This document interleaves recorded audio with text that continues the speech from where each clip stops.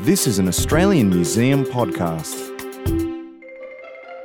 Welcome to Live Talks at the AM, recorded in front of a live audience at the Australian Museum in Sydney. Good evening and welcome.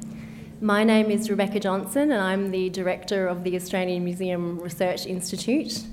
I'd like to acknowledge that we're on Gadigal land. I'd like to pay my respects to the elders of that land, past and present, and also to the emerging Gadigal leaders. I'd also like to pay my respects to all those Aboriginal or Torres Strait Islanders in the room with us tonight. Science friends, thank you so much for joining us this evening for the launch of the 2018 Australian Museum Eureka Prizes. It's great to see so many of you here for what I'm sure will be a fantastic evening full of discussion around the theme for tonight's event, which I'm sure you've noted is Science for Humanity. There are a number of special guests in the room that I would like to acknowledge, and I have quite a few pages. There are many of you that are special, in fact all of you are special. Firstly, I'd like to acknowledge my fellow scientific institution colleagues, Cameron Kerr, CEO and Director of Taronga Zoo. I'd also like to acknowledge Kim Ellis, Director and CEO of Centennial Parklands and the Royal Botanic Gardens Trust. I'd also like to welcome Margaret Shepherd, President of the Science Teachers Association of New South Wales. Welcome to you. Welcome to the trustees of the Australian Museum. I know there are several of you here. Also the trustees of the Australian Museum Foundation, trustees of the Lizard Island Reef Research Foundation, and also a special welcome to our former Australian Museum Director, Professor Frank Talbot, and his wife Sue. Welcome to you both. It's always a delight to have you here. I'd also like to welcome my colleagues from the Australian Museum and our many partners and supporters. And there are many, many of you in the room. It's so excited to see a packed room of people. And particularly I would like to acknowledge John Vassilo, who's the CEO of Celestino Developments. Now, Celestino has come on board as our newest sponsor, and they have sponsored the Eureka Prize for promoting understanding of Australian science. This has always been one of our favourites, and we haven't had it for the last couple of years. Past winners include Emma Johnston, someone that you may have seen in the media a wee bit, and Lisa Harvey-Smith. So a wonderful prize to restart again this year. Thank you so much, Celestino, and also to all of our wonderful sponsors here in the room tonight. I'd also like to thank the judges who generously give up their time to judge our prizes on their own time, I might say, although they do join us for a wonderful dinner in August. I'd also like to welcome the Eureka Prize winners and finalists. And in fact, I believe we have about 20 Eureka Prize winners in the room with us tonight. They have a red star on their badge. And now it's my turn to embarrass you. If you have a red star on your badge, I would like you to put your hand up very high. And I would like everyone in the room to acknowledge your fantastic achievements.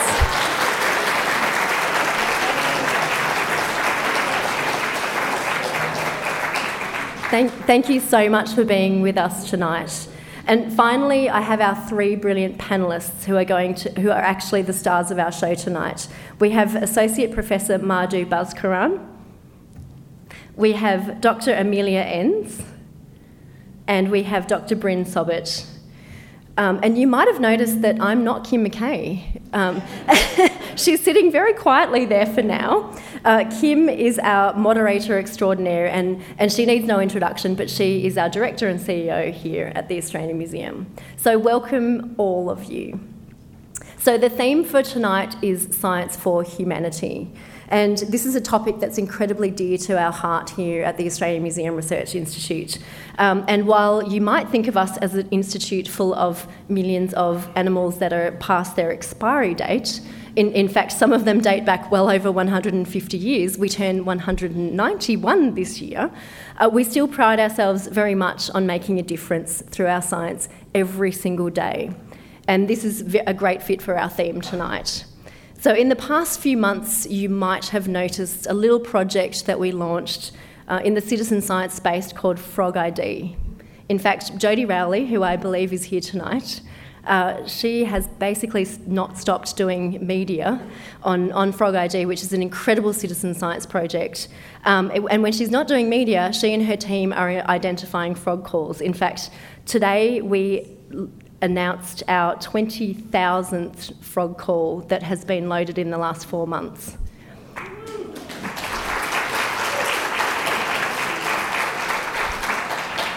So Jodie is not only a superstar scientist in her own right, but her ability to communicate science and the importance of citizens contributing to science is extraordinary and such a great fit for our theme. And in fact, the concept of 40,000 people downloading our app and contributing data records in the last 4 months is something that is basically unprecedented for a field biologist. Those 20,000 records that have been identified to today represent 133 species of frogs in Australia. That's 55% of what we know we have. And they've found things like frogs that are 100 kilometres away from the known range previously. They've found frogs that are potentially, they're native, but they're now in a completely different environment to where they're known from. And we all know the story of the noisy miner, everyone's favourite native bird they love to hate. In fact, I know we have Richard Major from the Australian Museum in the audience today. He tried an experiment where he removed noisy miners from the environment to see what happened. They just come back. So they're really so understanding how our own native species change over time and in response to our impacts on the environment is incredible and only possible through the mobilisation of all of the citizens across Australia. I'd also like to thank Inspiring Australia and IBM for generously supporting that project. So many of you might have also heard of our incredible project with the Solomon Islands. There's a community there that we've been working with they're big landholders, but they live off their land. They're very traditional in their cultures, and they're working towards conserving their biodiversity, which in their case actually involves them not eating that biodiversity because it's actually part of their landscape and how they live. That project is something that was inspired by Professor Tim Flannery, who used to work here at the Australian Museum, and our friendly term for it is the Rats and Bats project, because what we're doing in the Solomon Islands is we're looking for the giant rats and monkey-faced bats of the Solomon Islands. So Kim, I'm channeling Kim here. She always likes to tell a secret at every event.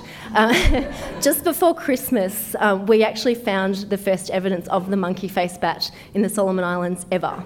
So this is really, really exciting, and we're working towards understanding that and properly identifying it. Probably it's an entirely new species. What's really exciting about us being able to collaborate with that community is that we're providing them with the expertise that they need to understand their environment and to preserve their environment. We've seen hundreds and hundreds of hectares of land conserved under that project because they so deeply believe in conserving their own biodiversity, and we're so proud to be partners on that project.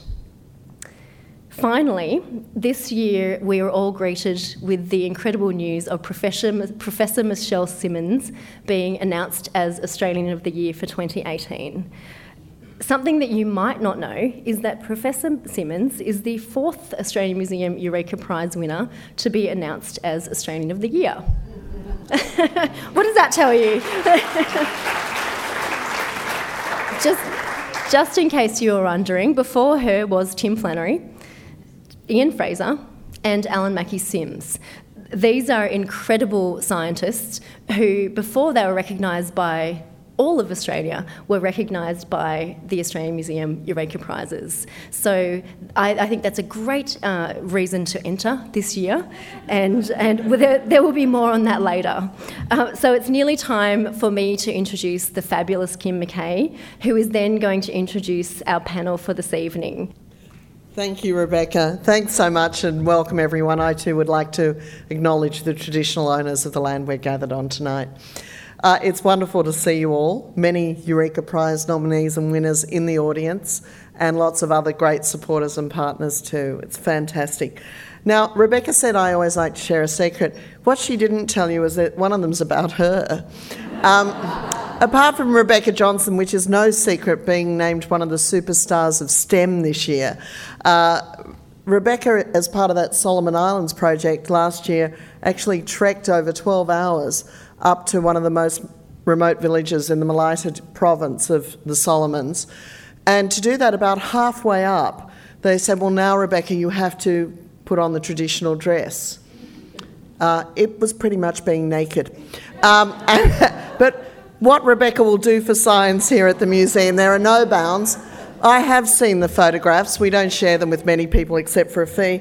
And I can tell you the funniest part of this was, imagine trekking all this way, very scantily clad, literally a little lap at the front, and that was it.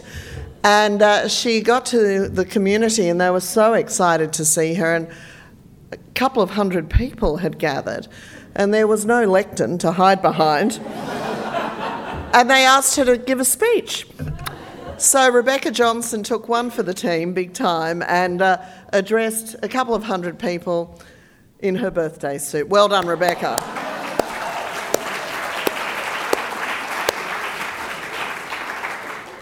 Now, 3 people are with us tonight who are not in their birthday suit. I think they've put some of their best attire on for us to speak to us tonight. And I'm going to introduce each of them and we can applaud because they are all extraordinary and outstanding individuals. The first person I'd like to welcome down to our seats tonight is Associate Professor Madhu Bhaskaran from the School of Engineering at RMIT University. Welcome, Madhu. Now, Madhu co-leads the Functional Materials and Microsystems Research Group at RMIT. She's also the Associate Dean for Higher Degrees by Research at the School of Engineering. She has won several awards and fellowships for her research, including a competitive Australian Research Council postdoctoral fellowship and Australian Research Council DECTRA fellowship. She's also won a Victoria Fellowship and has been named as one of the top 10 innovators under 35 for Asia by MIT Technology Review 2016. Wow. In 2016, she was recognised with the Eureka Prize for Outstanding Early Career Researcher and also named as Australia's Most Innovative Engineers by Engineers Australia. She's not a very high achiever at all. Her research interests include functional oxide thin films, wearable technologies, and stretchable electronics. And boy, where that will take us, no one knows. Now, interestingly, and I'm sure she won't mind me telling you this, Madhu's husband, Associate Professor Sharath Saram, who is also based at RMIT, won the 2016 3M Eureka Prize for Emerging Leader in Science. So he's trying to compete with you now, right? Is this it? Yeah. That's fantastic.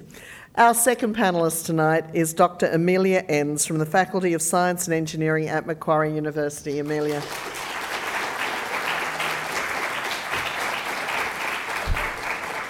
Now, Amelia works in an area that is particularly relevant to the Australian Museum and an area that we're exploring more of.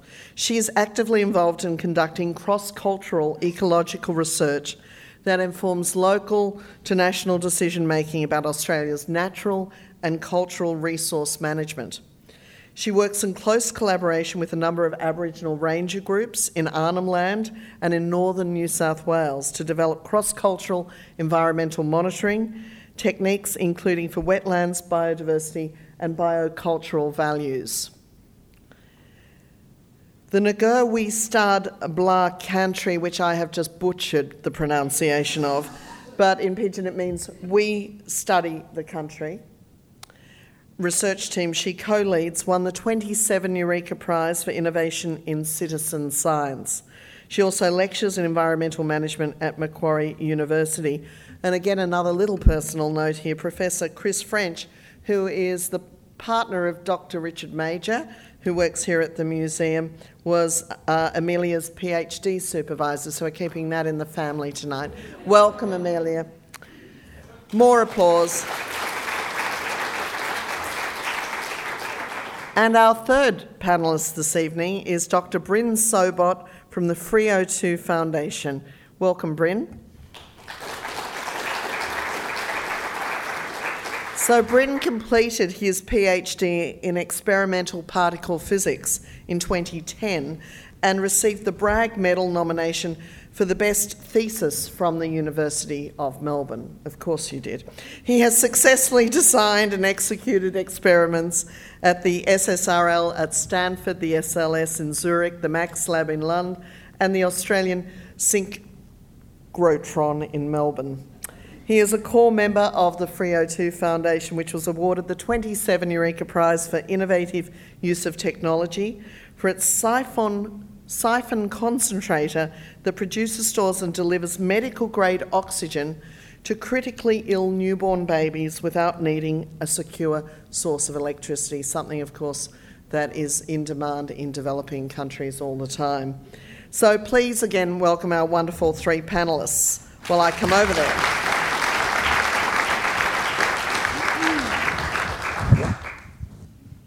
And let me just make sure I'm on. I'm on, that's wonderful. So, of course, as you've heard tonight, for those of you I can't see behind the pole, I'm sorry about that.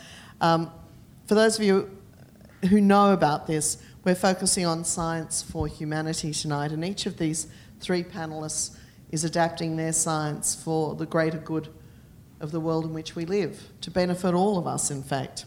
So I want to get to know them a little bit first in our discussion tonight. Now, I'm going to start with you, Amelia. You describe yourself as conducting cross-cultural ecological research. What does that mean? Okay, cross-cultural ecology. As you saw, some of the lovely bright faces of my Aboriginal colleagues in the video earlier is where we combine Aboriginal knowledge with Western science to create a better understanding of local environments. So what are you focusing on at the moment then? More of that, just on a bigger scale. I work mainly in Arnhem Land with Aboriginal communities in the east of Arnhem Land, over 40,000 square kilometres, doing cross-cultural biodiversity surveys. That's what we mainly like doing, running around catching animals with multiple generations of Aboriginal people, communities, elders, rangers, young people. We take the school out looking for animals and recording knowledge in Aboriginal languages, as well as using scientific techniques and knowledge as well. So this nexus between science and culture is something that we're very focused on here at the Australian Museum right now. And a little plug, I want to say to everyone, if you haven't seen it yet, come back and on level 1 visit our Gadi exhibition. Gadigal is the name of the people, which means people of Gadi. And Gadi is actually the name of the grass tree that grew in proliferation here in Sydney. It's a protected plant. It grows in many of the national parks around Sydney now. It takes forever to grow. And it's a very special symbol of Sydney's Aboriginal people. So please pop upstairs to level 1 on a visit. This is how we get you to come back and see the Gadi exhibition, because it does explore to a degree this nexus, and it's something that the Aboriginal staff here at the museum are very interested in. So what sorts of revelations are you coming across by doing this? Too many to mention in a couple of minutes. For me, I guess the most amazing thing is learning about Aboriginal culture and language and knowledge about species. I guess I didn't learn much about Aboriginal history when I was at school, and going to Darwin to start my first postdoc, my eyes were just open to Aboriginal Australia, and I loved it. I wanted to know more, and I think that more Australians need to know more, so that's why we really got into it. I think Aboriginal people, they really enjoy sharing their knowledge. They're so proud of it, and we need to build their confidence in communicating about it as well. Well, congratulations on the work you're doing and for your Eureka Prize last year, and we'll find out some more very soon. Now, Madhu, your area of expertise is, of course, wearable technology, and I'm sure a lot of you in the audience tonight may be wearing your Apple Watch. Rebecca, I was going to say you did, but you don't have it on tonight. You've gone old school on me. Terrific. I should have checked that one first. Is anyone in the audience wearing a Fitbit tonight? Is anyone? Oh, good, some very healthy people. It's okay, continue drinking your wine, it's great. It should be red wine, it's much better for your heart, I believe. I know. But I know that your work seeks us to move all of us on beyond these basic applications that we've come to know. Could you tell us about the future that you're involved in with electronic skin patches that can monitor things like pollution in the air and the amount of UV we're exposed to, and how this could potentially change healthcare? So, when we started doing this, I think the idea behind it was, can we make a phone which is unbreakable? And then we realized it's not as simple as just taking existing materials which make your phone and just putting it on a rubbery, stretchy platform. They are technically quite incompatible. And that's where we had to come up with a method by which we can actually combine these very different materials together. And by way of doing that was when we kind of went into the wearable sensors type of place. And so far what we've done is little patches which can sense the presence of UV, so which will tell you how much UV you're actually being exposed to, as well as the similar patches which can also sense the presence of dangerous gas. Now, the gas you're detecting will change based on the oxide layer which you're actually using to detect that gas. And the third application, which is a little more futuristic, is probably more towards smart contact lenses. So flat optics, where hopefully you won't have bulky camera lenses and things like that. So that's really futuristic looking. So as you can see, a lot of my focus has been more external. So, it's about detecting external gases, the presence of UV, more external things. But a lot of research is happening elsewhere in the world, and my research could also go in the same direction in terms of applying these electronics more skin deep. So putting these on the body or within the body to detect things which are happening, physiological changes. So when you say within the body, how do you do that? It could take various forms. It could be a capsule which you swallow and you pass out after a few days, when it's done its job. Or it could be when you're actually having surgery, having something implanted inside your body for whatever reasons. Now that could be, again, something temporary. So there are people who are developing electronics which after a few days, it's all basically like a vitamin capsule, or something much more, which needs to be there for much longer. So the opportunity is vast with this, isn't it? Absolutely. Because I was just thinking when you were speaking, one of the problems we have in Australia now, because we've all been educated to wear sunscreen, is a lot of older Australians are lacking in vitamin D. So a patch like this could tell us maybe if you're not getting enough vitamin D. Exactly. So instead of having a color-changing patch, which basically changes color, which tells you, okay, you've had enough vitamin D, go inside, or you had too much UV, go inside. This is something which could track the amount of UV you've had. And yes, like you're saying, long-term, you could trace it back and see if it ties back to vitamin D production. And could it work if you met somebody in a bar and to see if your chemistry matches? She doesn't know the answer to that. You could make more money out of that, though, It's hilarious. Every time I put out a media release, I get these out of the way questions like this, and that's what makes me think about my next work. So yeah, it helps always. That's good.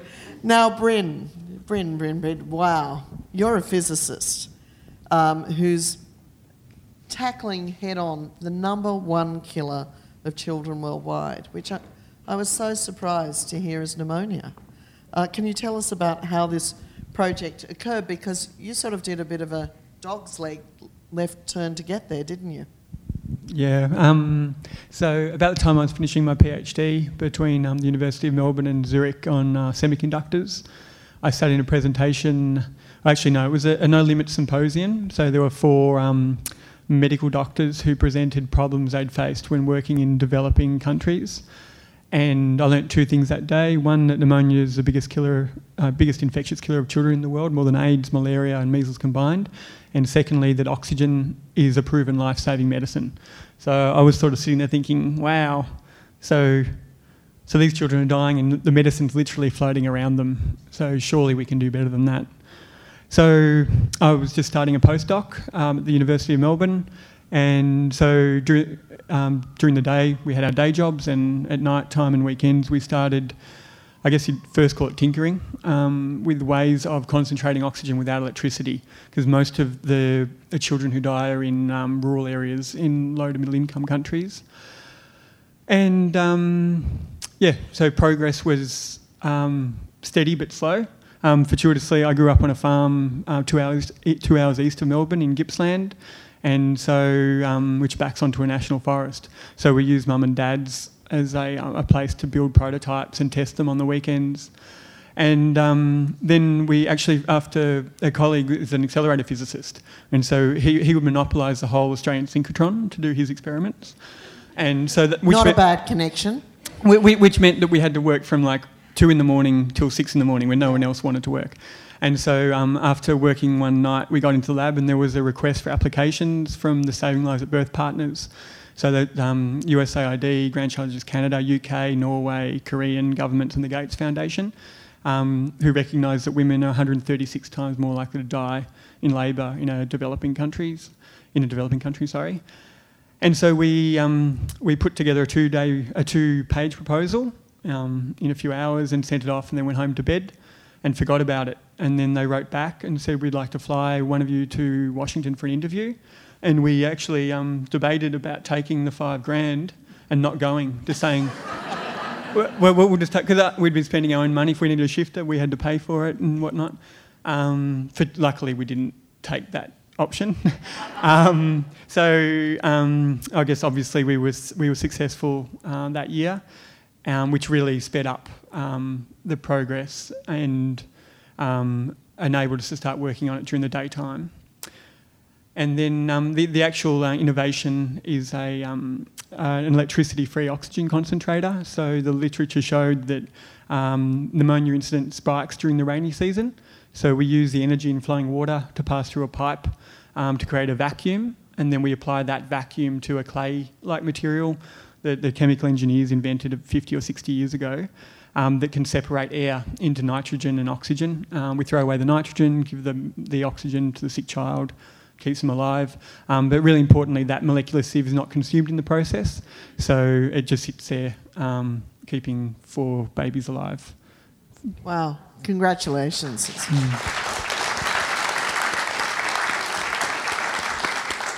Which is a great segue back to our theme of science for humanity, because you're really on the ground. And I think it's clear from listening to our 3 panellists tonight that there's a motivator about changing human lives to better humanity through your science.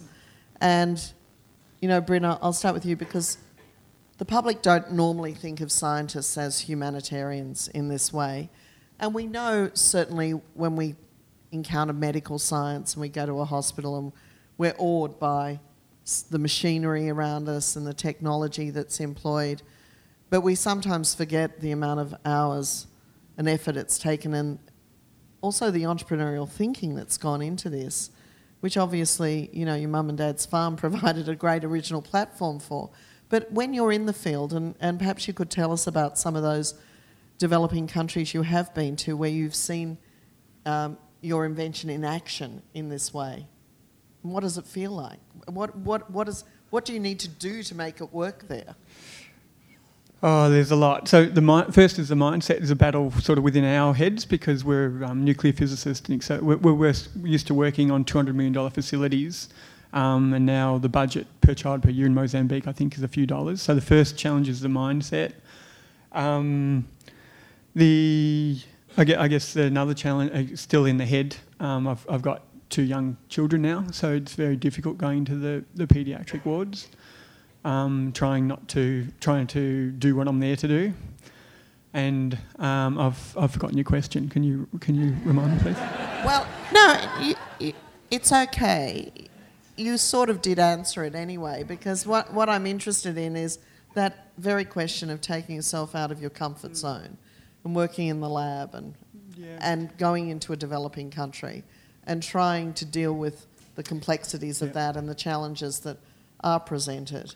Yeah, okay, so the innovations are aimed at being sustainable. So the idea is if the innovations break, we can fix them there.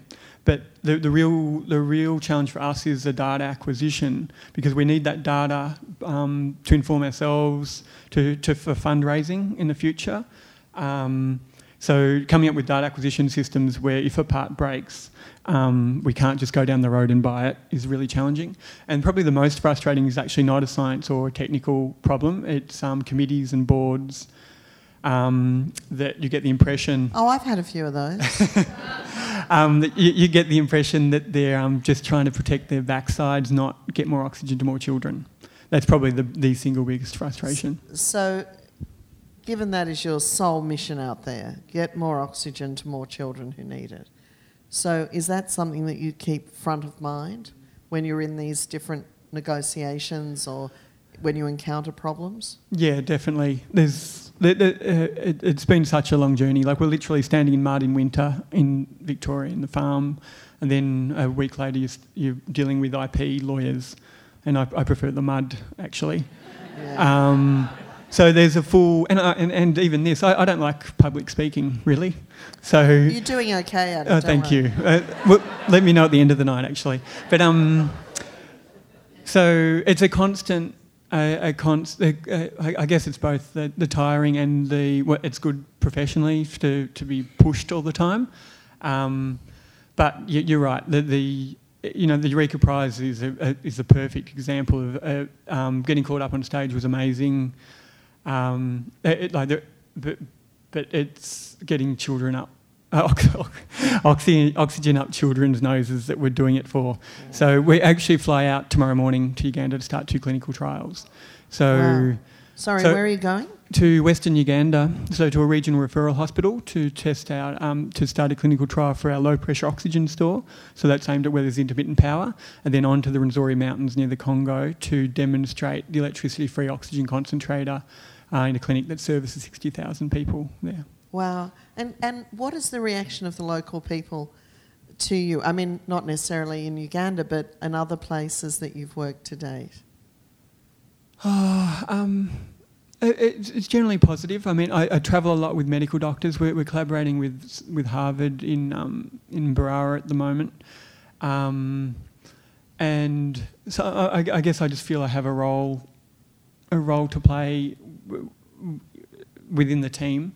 So it's positive, but I mean the healthcare workers is so overworked that there's not a lot of time for sort of platitudes and all of that. So so far so good. In 2 weeks when we're back from the demonstration, that will be a really big step forward because we want the device to be sustainable. So if our plane crashes on the way home, we want the device to keep working. So we're installing it with young local technicians, and yeah, we really want the technology to enable local people to save local children, not us flying in and taking phone calls and feeling good about ourselves. Hopefully it scales because of that. Bryn, I can't think of anyone I've ever met who's demonstrated more the power of science for humanity than what you're doing. Congratulations, it's phenomenal.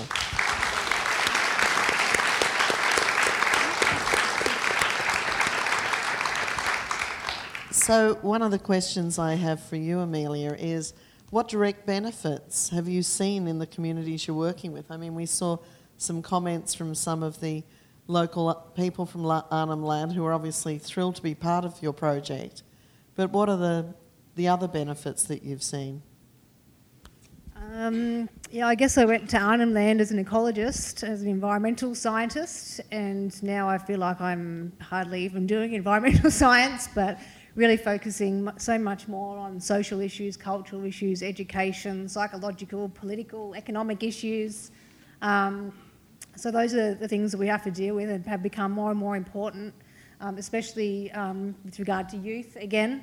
I guess I started working with the ranger groups in Arnhem Land, thinking that we could create some collaborative environmental monitoring tools that would help them better understand their environments and how to manage them. But increasingly realised that we need to focus on young people and get young people going to school, staying in school, thinking about their health and their futures, because they're the future, leaders and decision makers of those parts of Australia. And I guess I came to realise that so much of Australia is being handed back to Aboriginal people.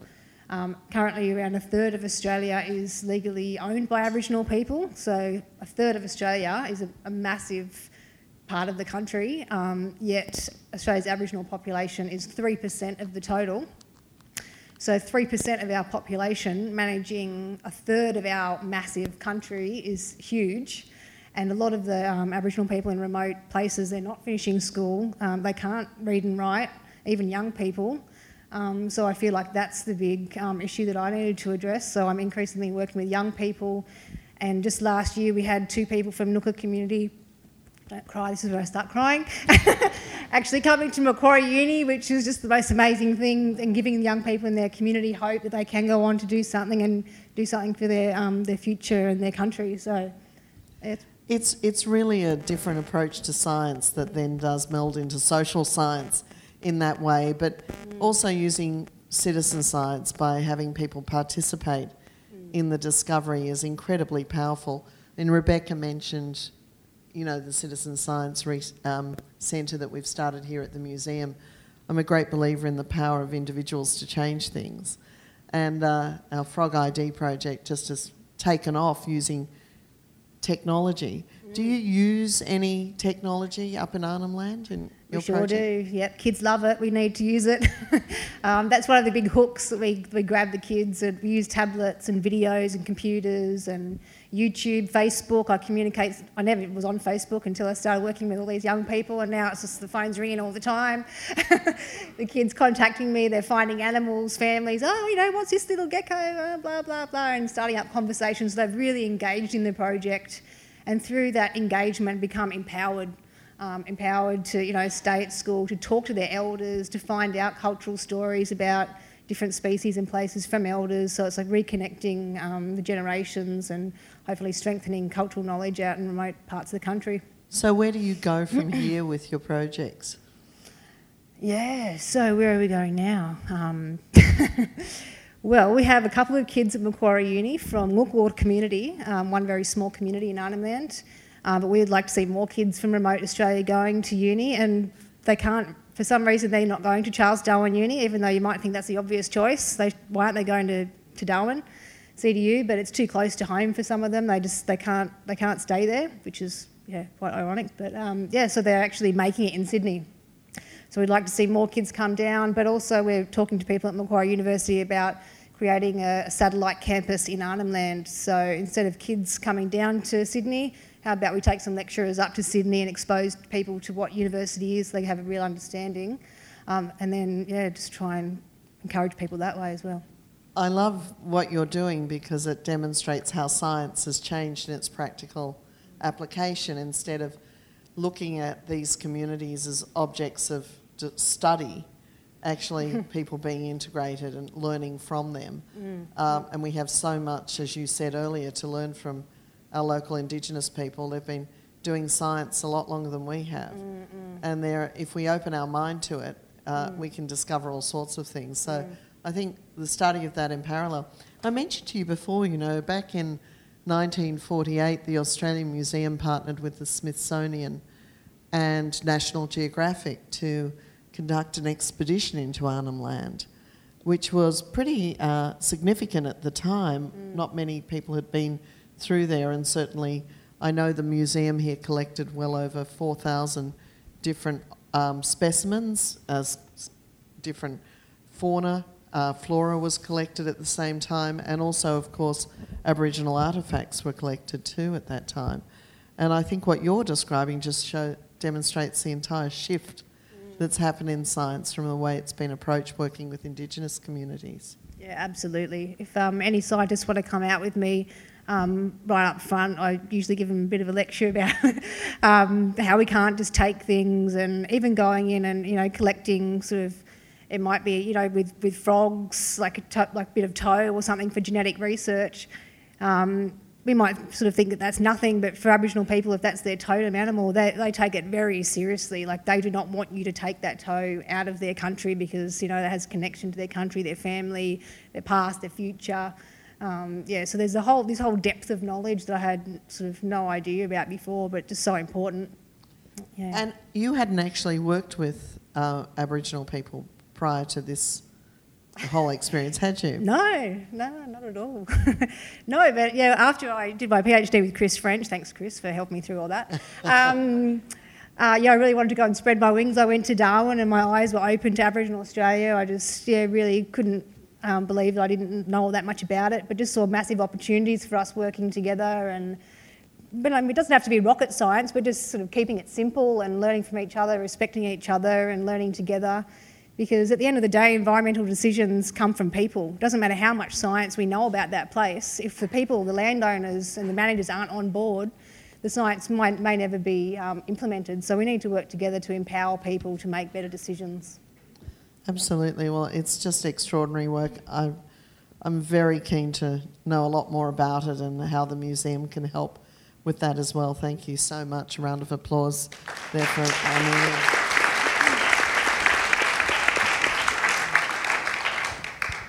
Now, one of the things that you told us about before is not just the wearable technology and patches. Can you tell us a little bit more about the lenses for your eyes and what that means? I think so. It's a similar kind of technology, but I think it can take various forms and shapes. A smart contact lens.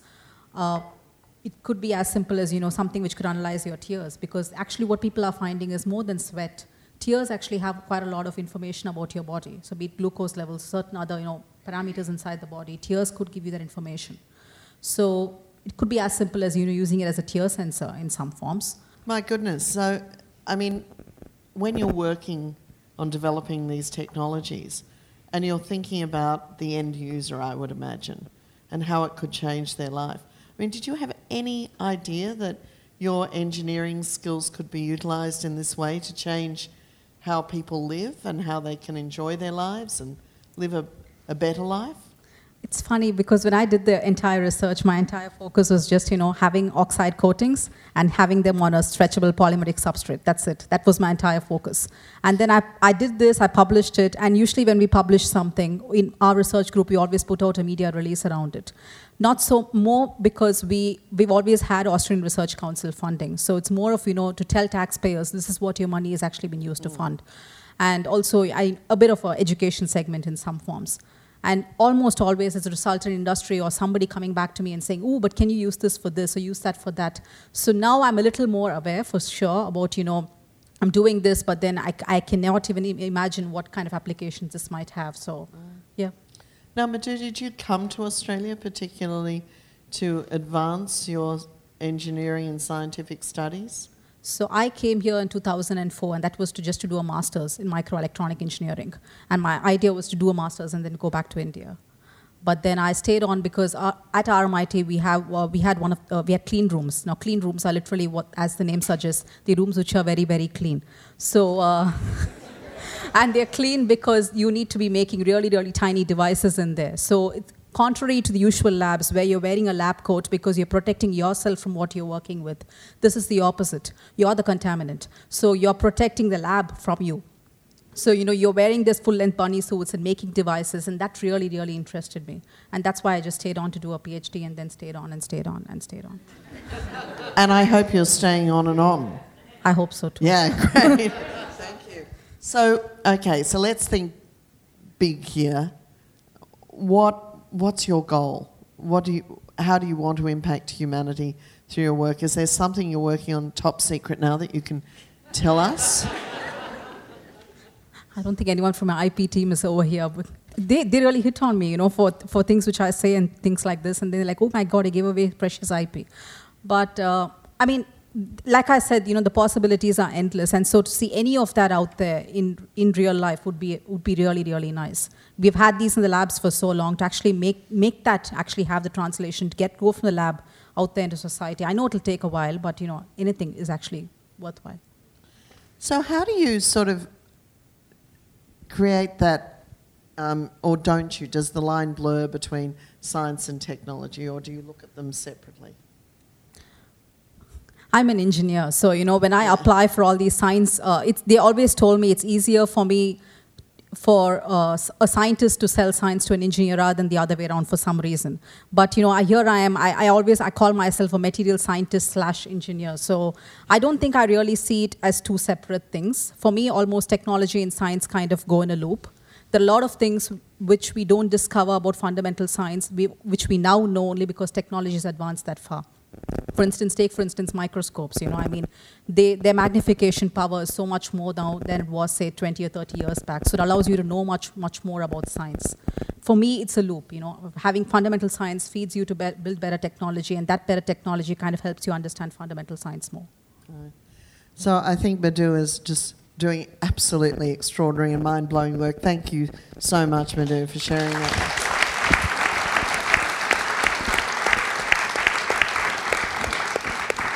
Now, Bryn, I've got a bit of a political question for you.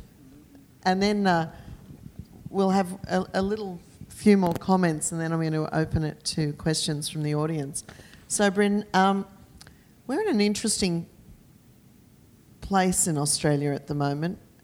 Since the 1930s, we've always had a Minister for Science who was in Cabinet. Just now, for the second time in our history, we haven't. It's been relegated to a junior minister outside of the Cabinet process. Our Prime Minister announced that at the end of last year. And the only time before that was during the Abbott government. So do you see this as a diminution of science in Australia and its status? Or do you think it's just a bump along the way? So in 2016, we won our second Saving Lives at Birth award. So it's in the Ronald Reagan building next door to the White House. It's very American. So there were 12 winners that year. And when I looked around at the other 11 people on stage, there were 3 other Australian groups. And I remember thinking, wow, that's amazing. And I later did the math, and it's equivalent to winning 78 gold medals at the Olympics. And I was up there thinking, wow, go Australia. And then I thought, well, while I was still on stage, I started to think, hang on a minute, maybe this is... yes, we're doing great work. There are lots of reviews to get to that stage, but maybe it's more of a consequence, or it indicates how far we have to go to get funding. Yeah. So yeah, I do think it is a major problem for science in Australia. I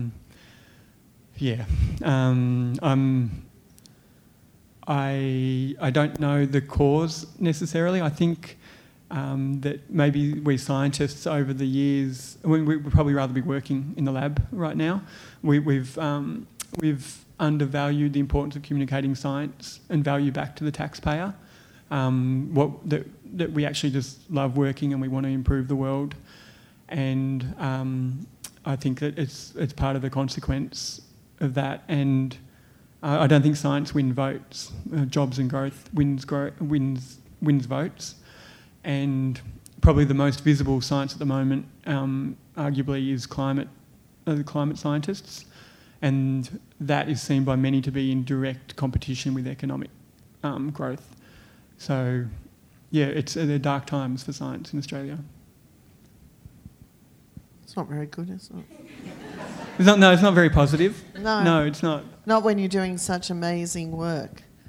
Amelia, when you won the Eureka Prize, what did it feel like? Yeah, it was a huge shock. I literally felt like I jumped out of my skin. I've never felt like that before. It was crazy. It was awesome.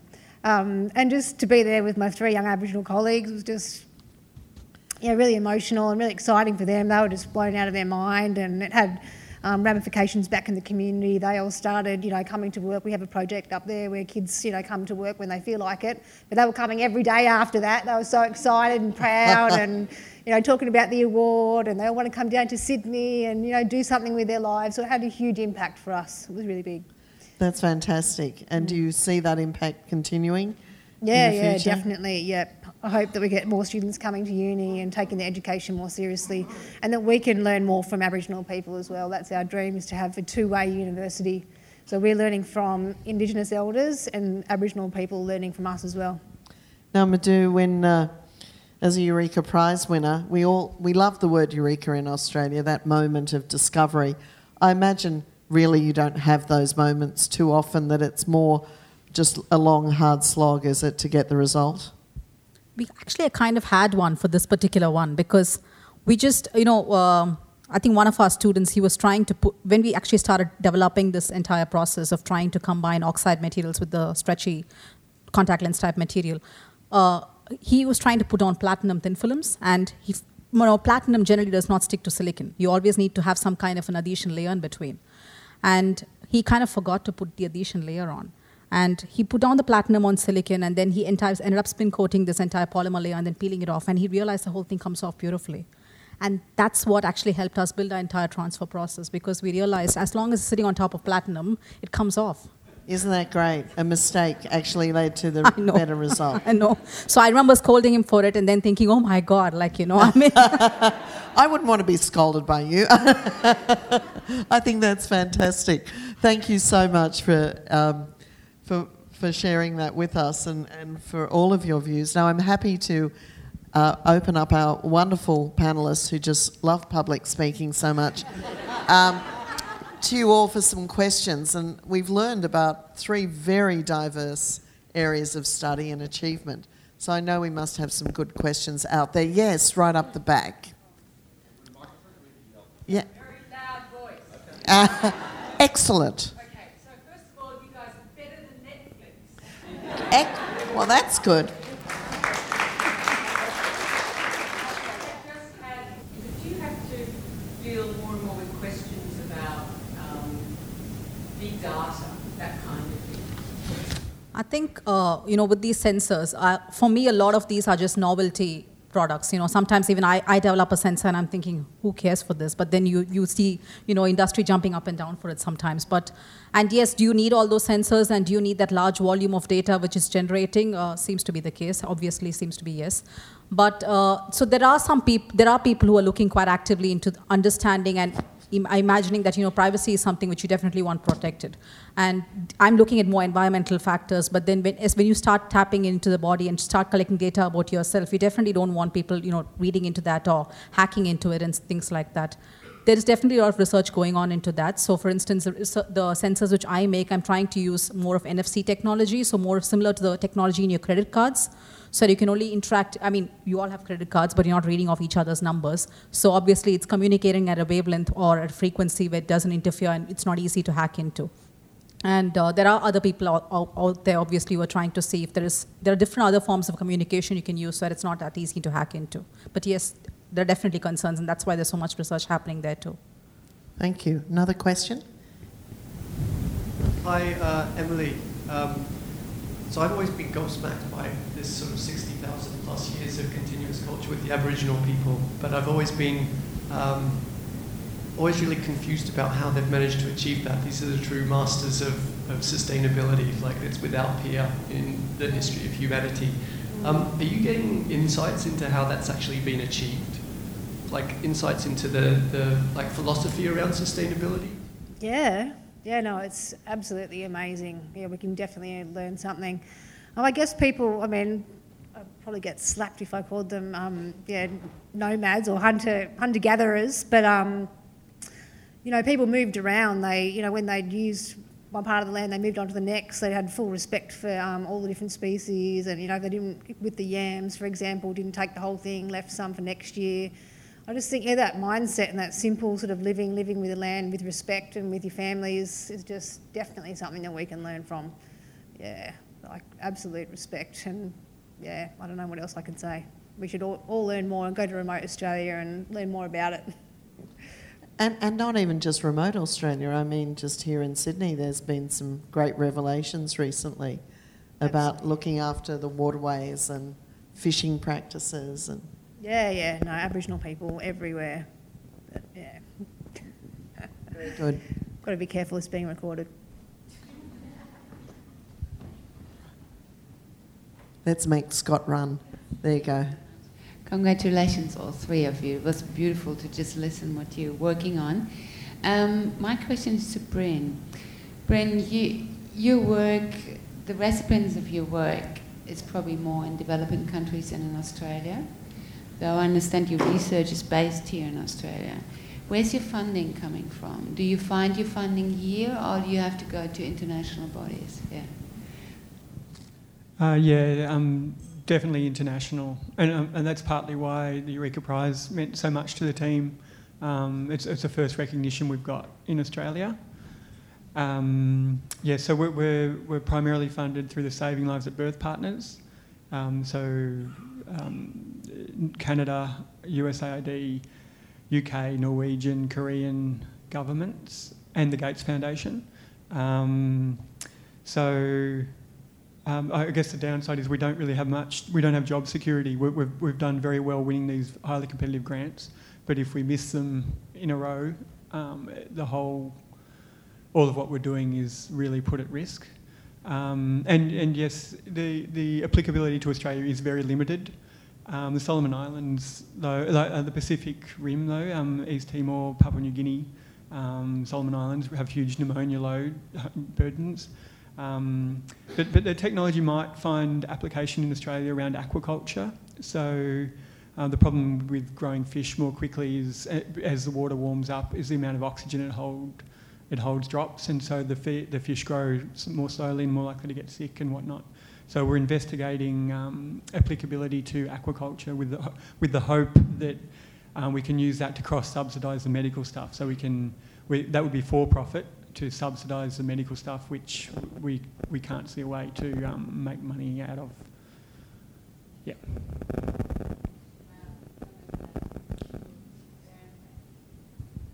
Another question? Scientists are under a lot of pressure in all sorts of ways. So for each of you, what are maybe one or two things that you would change if you could about the way science is practiced in Australia or in your field in particular? I think for me, as I'm trying to take my research from the lab out into the real world, what I'm finding is, industry, business, university, we all operate in silos. I don't think I've ever had really, Australia's never had an electronics industry, and that could be some of the reasons why, but I find it's quite hard for me to convince industry of the importance of research and, to actually invest in something like this.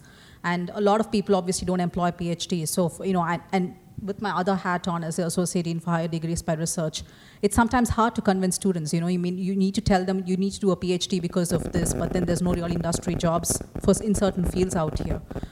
That is something which definitely has to change. I think that value which we add by actually doing this research, and for people to actually appreciate that it takes that long and that amount of research to actually get a good product out there, I think that's something which definitely has to change. The other thing I think which is well known is obviously the fact that this career stability is definitely a problem for most of us. When we come out fresh from our PhDs, most of our jobs are based on contracts. And for women, needless to say, it's also a time when you take a break to have a family, you go have a career interruption also thrown into the mix. So too many things happening at the same time. So anything which creates a more stable environment at that point in the career would definitely help a long way. Amelia? I think in our field of ecology, field work has been more and more restricted over time, and I feel that is a massive shame.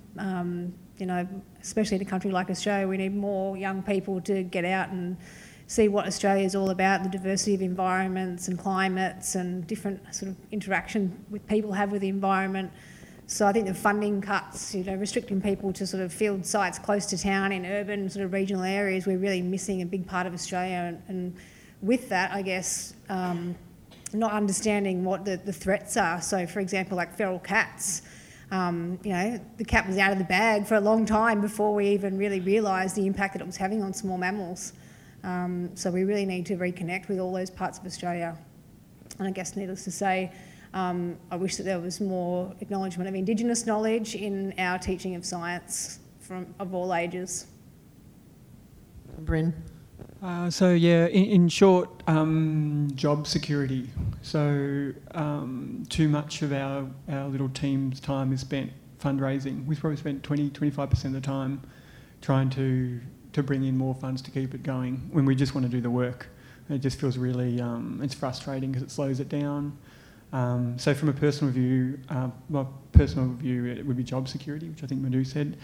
Sort of looking further ahead, my sense is that, so I went through the public education system from primary school right through high school, and so I feel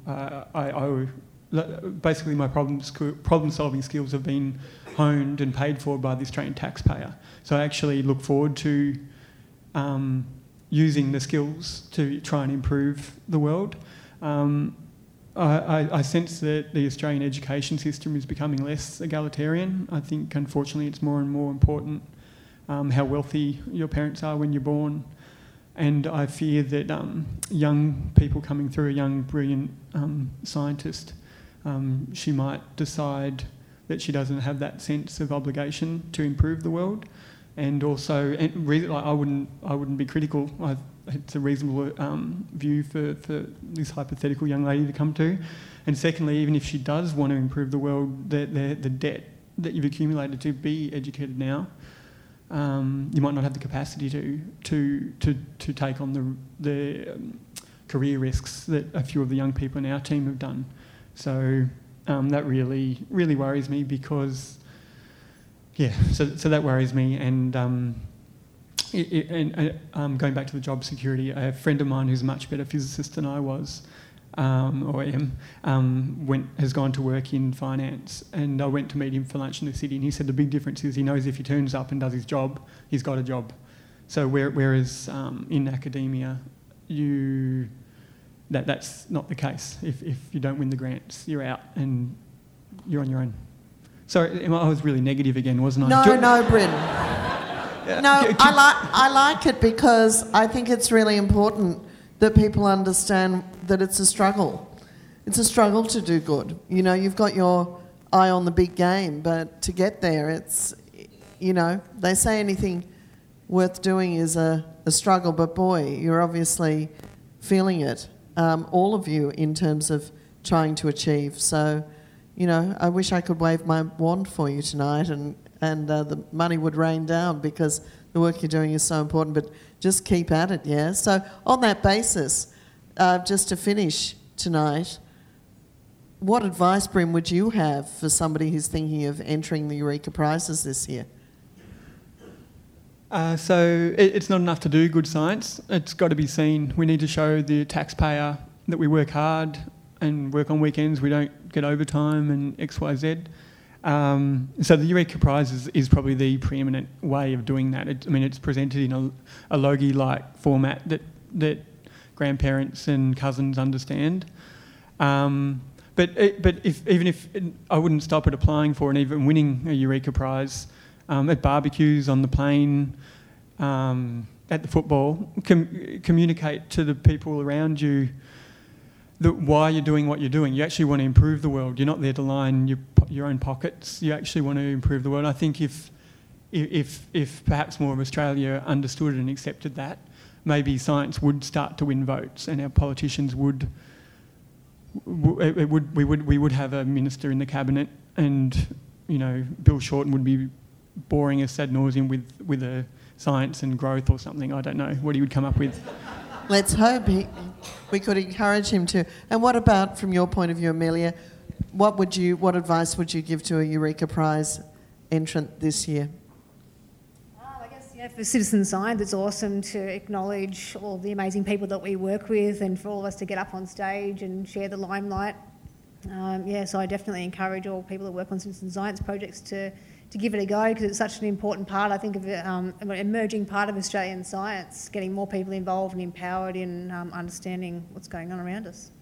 Terrific. And what about you, Madhu? What advice would you give? I think you're looking to apply, I would say go for it. But I think one thing which I did learn is, as you said, you learn how to communicate your science, and you learn how to, instead of writing journal articles and things like that, you learn how to write it in a completely different style. And that's definitely a useful skill to have. Great. Well, there's some good advice. Is there anyone in the audience here who's going to enter the awards this year? Oh, don't let on. Don't share it. Keep it secret. That's all right. Well, we know there are lots of entries already. I just want to say congratulations to the three of you. Thank you for sharing the evening with us and sharing your insights. You're amazing people. Thanks so much.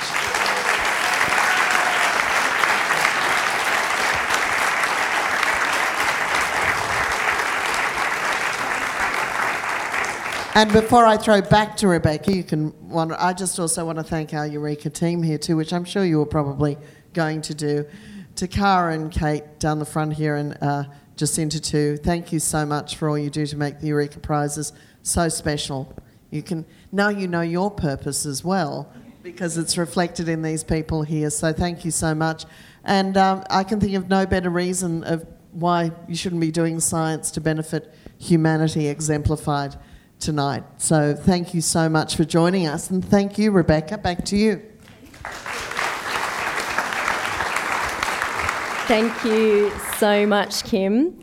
Firstly, Bryn, a nuclear physicist who saves babies. That's pretty extraordinary. And Amelia, an incredible scientist who has engaged Australia's first scientists who've been doing it for at least 60,000 years. Absolutely extraordinary. And I understand that you were recently offered a permanent job. Did I hear that? Yay! So that's pretty exciting. And what you just described as mentoring and psychology and all of those things, welcome to senior leadership. And less science, that's senior leadership. And Madhu, extraordinary wearable technology, and you're sitting next to the most entrepreneurial woman on the planet. I look forward to your new dating technology. I look forward to that application and that collaborative project between you and our extraordinary CEO and Director, Kim McKay. So please join me in thanking them again.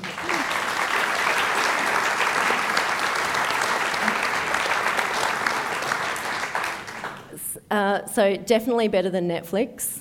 I encourage you, if you're having an irritating moment in the next coming days and coming months, think of these guys. These guys can top up your energy when you think about what they do. That they have such an extraordinary impact through science. And it is most definitely benefiting humanity so broadly. So thank you so much for your time. And I would also like to echo Kim's thoughts to thanking the Eureka team. Those three people sitting there in the front row, these are the guys that put on the prizes.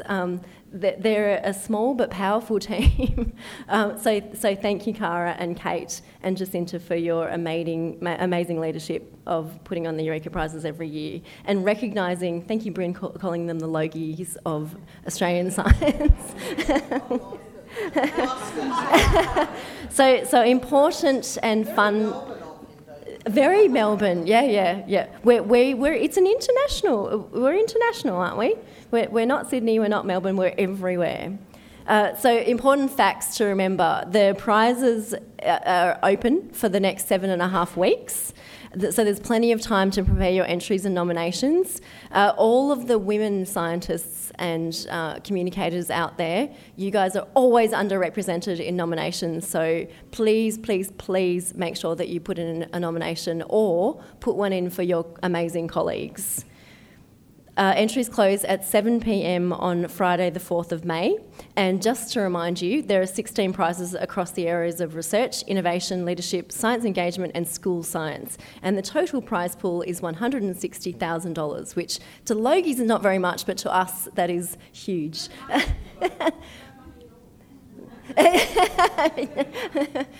There's a lot of money behind the Logies. So, but for us that is huge, and to see the benefits that come out of winning a Eureka Prize, and potentially we're looking at Future Australians of the Year right now. Can I reinforce how important it is to put in an application, because you might very well win.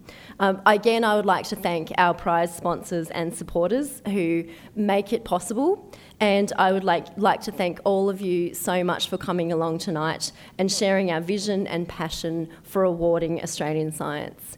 It's not over. You know, the Australian Museum is well known for throwing great parties. So I'd like to invite you to join us back in the Long Gallery, where we will continue our refreshments and nibbles.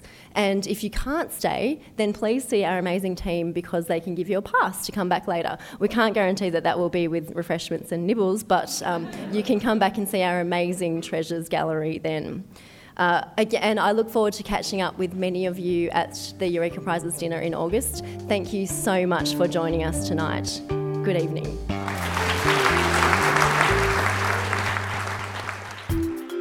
This has been an Australian Museum podcast.